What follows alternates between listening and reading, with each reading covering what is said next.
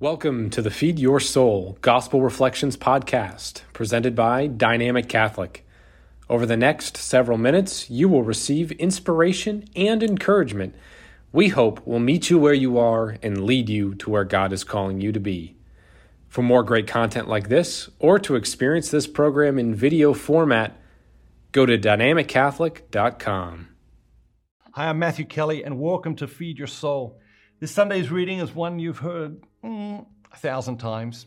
And so when we hear these very, very familiar readings, the challenge is to listen on a deeper level. The word obedience comes from the Latin verb, which means to listen deeply. To listen deeply. If we're going to be obedient to what is good, true, right, just, noble, we have to listen deeply.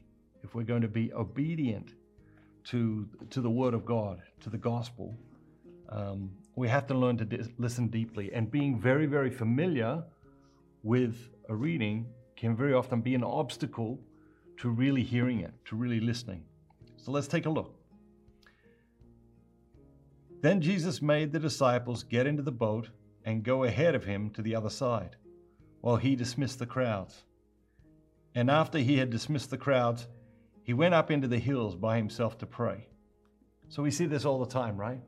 We see Jesus, got all these people around him.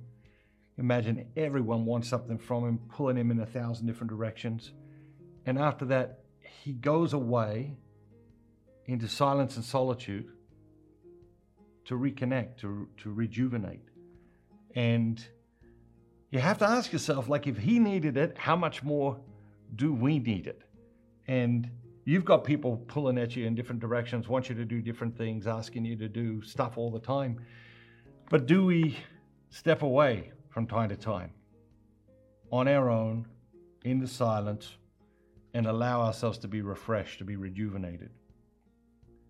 When evening came, he was alone, but the boat by this time was many furlongs distant from the land. It was being beaten by the waves, for the wind was against them. And in the fourth watch of the night, he came to them, walking on the water. But when the disciples saw him walking on the sea, they were terrified, saying, "It is a ghost." And they cried out for fear. But immediately he spoke to them, saying, "Take heart, it is I. Do not be afraid." So the disciples had a long day too, right? And Jesus has put them in the boat, sent them off ahead of him, because he knows they've had a long day. And he knows it's obviously going to be a long night because it's the fourth watch, which means pretty late. So they're tired. They're anxious. The wind starts to beat the boat. The waves start to beat the boat. You know, they become afraid. And then Jesus starts walking on the water, and they're terrified. Now, there's another story in one of the other Gospels, very, very similar. Jesus in the boat starts to get thrown around, and Jesus in the boat, all they have to do is wake Jesus up. But in this story, Jesus is walking to them on the water, and they become terrified. He says to them, "Do not be afraid." The most common phrase that comes out of the mouth of God in the Old Testament and the New Testament: be not afraid, or do not be afraid, or have no fear. What are you afraid of right now? What is the central fear in your life right now? And is it something to do with yourself? Is it something to do with someone else? Is it something to do with a relationship? Is it something to do with society, our nation? What is your central fear at this point in your life? I want you to hold that in your mind as we finish this reading. And Peter answered Jesus. He said, "Lord, if it is you, bid me to come to you on the water." So there's a couple of things here. Firstly, Peter isn't even sure it's Jesus. So they still think, okay, what's going on here? Maybe this goes, which is astounding, right? Because they've seen him do all these miracles. They've seen him heal all these people. They've seen extraordinary things, but in the face of this next extraordinary thing, they're confused, they're baffled, they're terrified.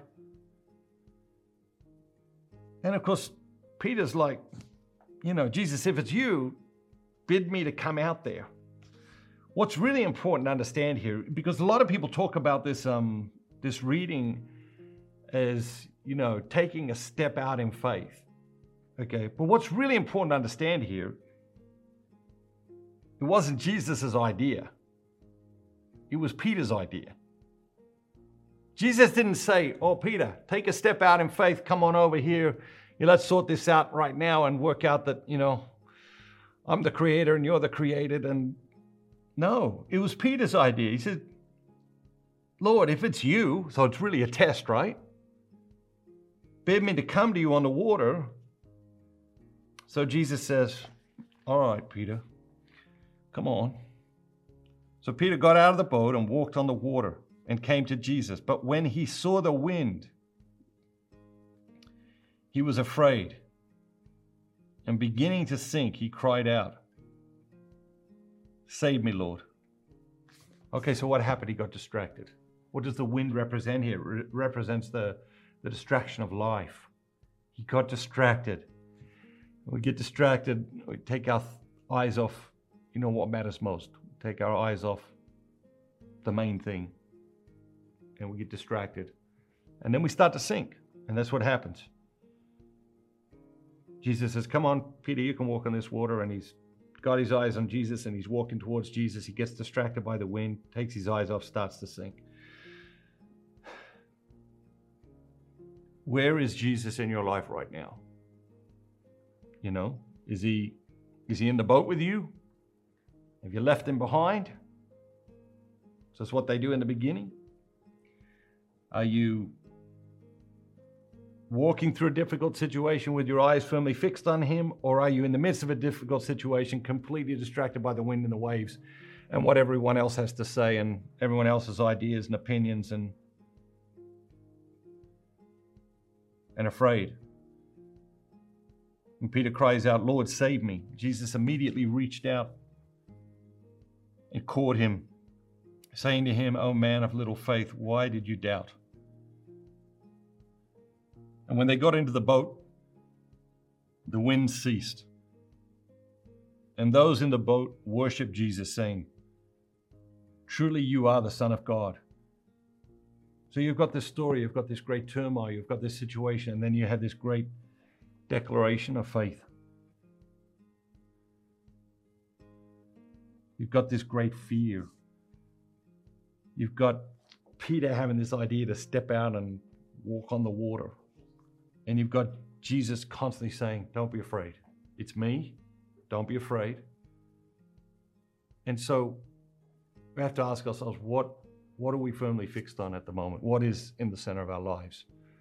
And if we don't have our eyes, our gaze firmly fixed on what matters most, firmly fixed on Jesus, if we are caught up in the distractions, what is it you need to do to get Jesus back to the center?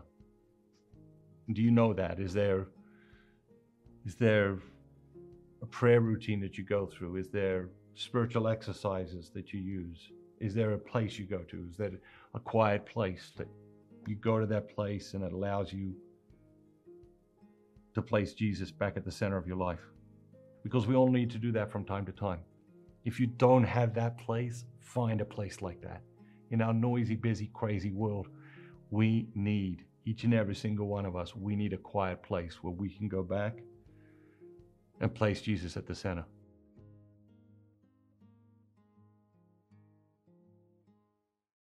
Thank you for listening. We hope this episode nourished your soul. For more great content like this, or to experience this program in video format, go to dynamiccatholic.com.